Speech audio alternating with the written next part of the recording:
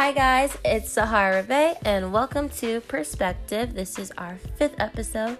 I just want to say I'm currently in Condado, San Juan, Puerto Rico, which has inspired me to talk a little bit about the Black diaspora. And, I just wanted to come to you guys from here because I feel like it's important to share, things that I'm currently thinking about. And that's the point, sharing my perspective on these situations and very important topics, especially during Black History Month. And so it is my job to be dedicated into sharing on this podcast, no matter where I am in the world.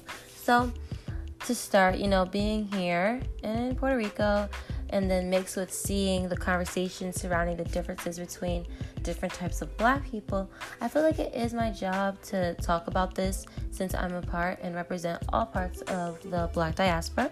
And being that I have listeners from all different walks of life, but specifically different parts of the Black diaspora, I thought it would make a great episode. So for starters, I noticed as Black people from America, from Africa, from the Caribbean, we're all so similar, but tell each other that we're better because of this or because of that, which is crazy to me, and so to the outside world, they see African Americans as thugs, criminals, angry, bitter people who can't let go of the past and da-da-da.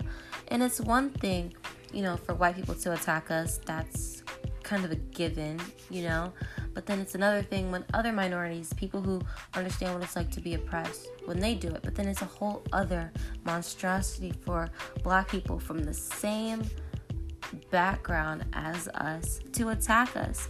And recently, while scrolling on TikTok, I saw a video from an African kid saying, "Oh, which was African American. African Americans used to call us African booty scratchers as kids." I didn't forget. And initially when I read it, I'm like, yeah, I agree. I remember that too, and I remember being in the middle of it and saying, that's not nice and you're not nice, and like to both kids on both sides, because I was both African and African American. I'm Nigerian and I'm African American as well. So I was sitting here like, that's not cool, we're all from the same place, and nobody was paying me any attention.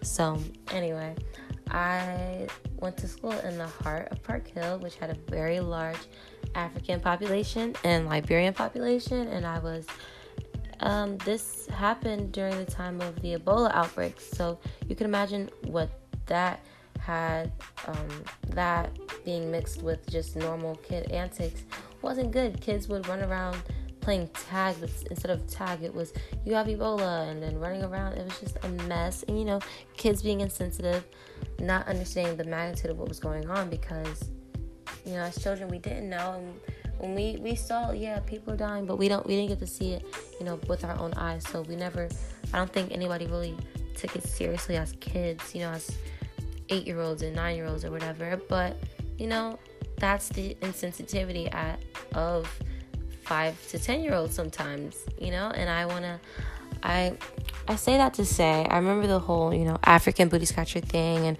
other mean comments like that. So now fast forward years later, it traumatized African kids. So I decided to read the comments of the TikTok video, and just to see if people agreed with me. I like to see how other people feel. I want to hear other people's perspectives, no pun intended. So I started reading comments, and I saw a lot of apologies coming from African American kids, like, hey, yeah, I remember that, I think I did that, stuff like that. And then I hit like parts of the comment section where Africans are being like really messed up, saying, well, that's why you guys were slaves. Oh, that's why you have slave master last names, and etc., really hurtful things. So first I was upset at the comments, and I'm like, well, I guess that's only fair because our part of the community said mean stuff too. But then I'm like, we're talking about things that children said, and I understand trauma, I overstand trauma. However, if you're going to be a teenager now, as opposed to being an uneducated child, then what does that say about you? Because at this point, you're talking about a community of people who I think we've collectively kind of grown from that. I think now we want to be connected to our roots even more than we did before. So, I think holding that against kids, like 10-year-olds and kids who haven't experienced more than a decade of life yet, is not fair. And so I kind of felt disappointed in the African community at that point, only because there were so many people apologizing just for comments like that, which, apologies aren't meant to get, you can't expect forgiveness right away, but still, so it showed me that there was a real issue. It reminded me that there was a real issue between our communities, and it's deeper than just kids calling each other mean names. There is a real issue when other Black people make fun of our suffrage in this country, make fun of slavery and the results of slavery, which is Jim Crow and other things like that, yet benefit off of laws and programs that are only here in result of African American history in the country. And as someone, again, who's a part of all three parts of the diaspora, I have no shame in saying when one is wrong or if we're all wrong. And I think in this case, it was a little bit of both, but this is amongst teenagers, so I know it's a little different depending on age group, so there's that. And then I think that we should really talk about how Black African Americans have a real identity crisis when it comes to where we come from, if we're allowed to claim being from Africa, or people making fun of the culture that we created ourselves, like making fun of Black American names like Felicia or Jerome or whatever. Yet we found those names in an attempt to be connected with our African identity. They're either old African names or like a variation of one, right? So names were one of the first things that were stripped away from us as African American when our ancestors were brought to America. Upon arrival, one of the first things they did, take away our names, because names are an extension of identity. And that is important. And despite all of the ways we were attacked, somehow we were not only able to create a culture, but a culture that has impacted and influenced globally. And I feel that that is something to be celebrated, hence Black History Month. And I also want to talk about the Caribbean and Latino aspect of the diaspora. So being here in Puerto Rico reminded me of issues back home. So for those who don't know, there are Black people in Latino countries, Afro-Latinos now, but like specifically Dominican Republic, Cuba, and of course Puerto Rico.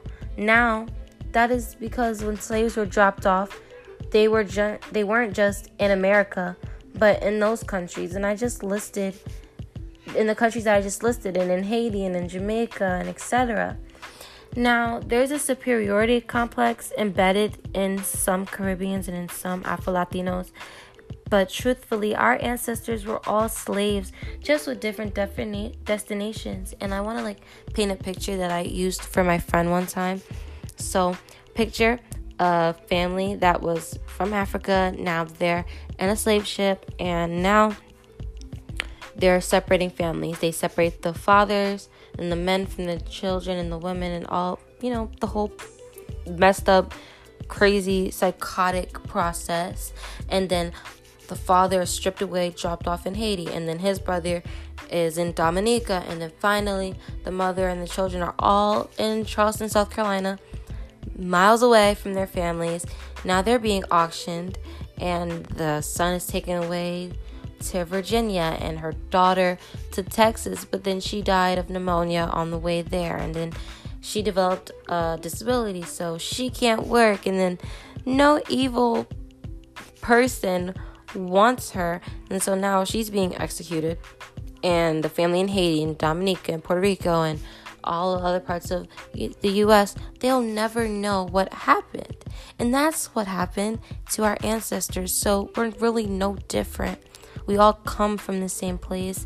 And this message isn't just directed to the African and the Afro-Caribbean and Latino parts of our diaspora, but to ignorant African Americans too, because sometimes our community can be, and anyone who's divisive, because as for the future that I see, I feel like there will always be hatred in someone's heart for Black people, and that means that we need to hold on to each other more, and instead of hating each other. We don't need to hold subjective stereotypes against each other, because it doesn't help us. It doesn't bring us closer to being better financially or mentally or emotionally. Like, hating people is a lot of work, which, I just feel like we have to do better as people, and I think we are doing better. I think we are growing, and conversations like these are what helps. So I want to thank everybody for listening to what I have to say. I don't know when this episode will go up, but I'll try to get it to you guys as soon as possible. And next week, I have a very exciting topic to talk about, and I just can't wait to talk to you guys next week. So thank you guys for listening to Perspective, and I'll see you next time. Bye.